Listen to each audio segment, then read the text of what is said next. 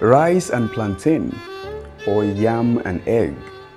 As a rule of thumb, I always try my best to eat before mounting the stage as the MC of any event.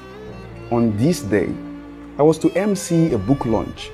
I then visited this booker to eat. I met 3 persons there, so I had to join the queue.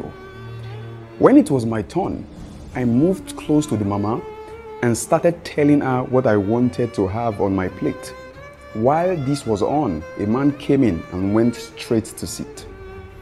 This man walked up to make his own demand, but I noticed that every time it was his turn, he was asked to kindly go back.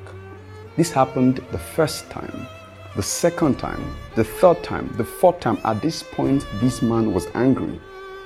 And then he spoke out loudly. Is it because of how I am dressed? When he made that line, I looked at him closely and I could immediately tell why he made that statement.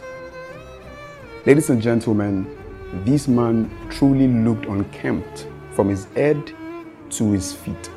The booker attendants aren't doctors, and even if they were, they will need to run series of tests to ascertain his state of mind to actually know if he is sane or not. See, people will judge you by how you look. When you hear "don't judge a book by its cover," take it as an instruction you should apply when relating to people.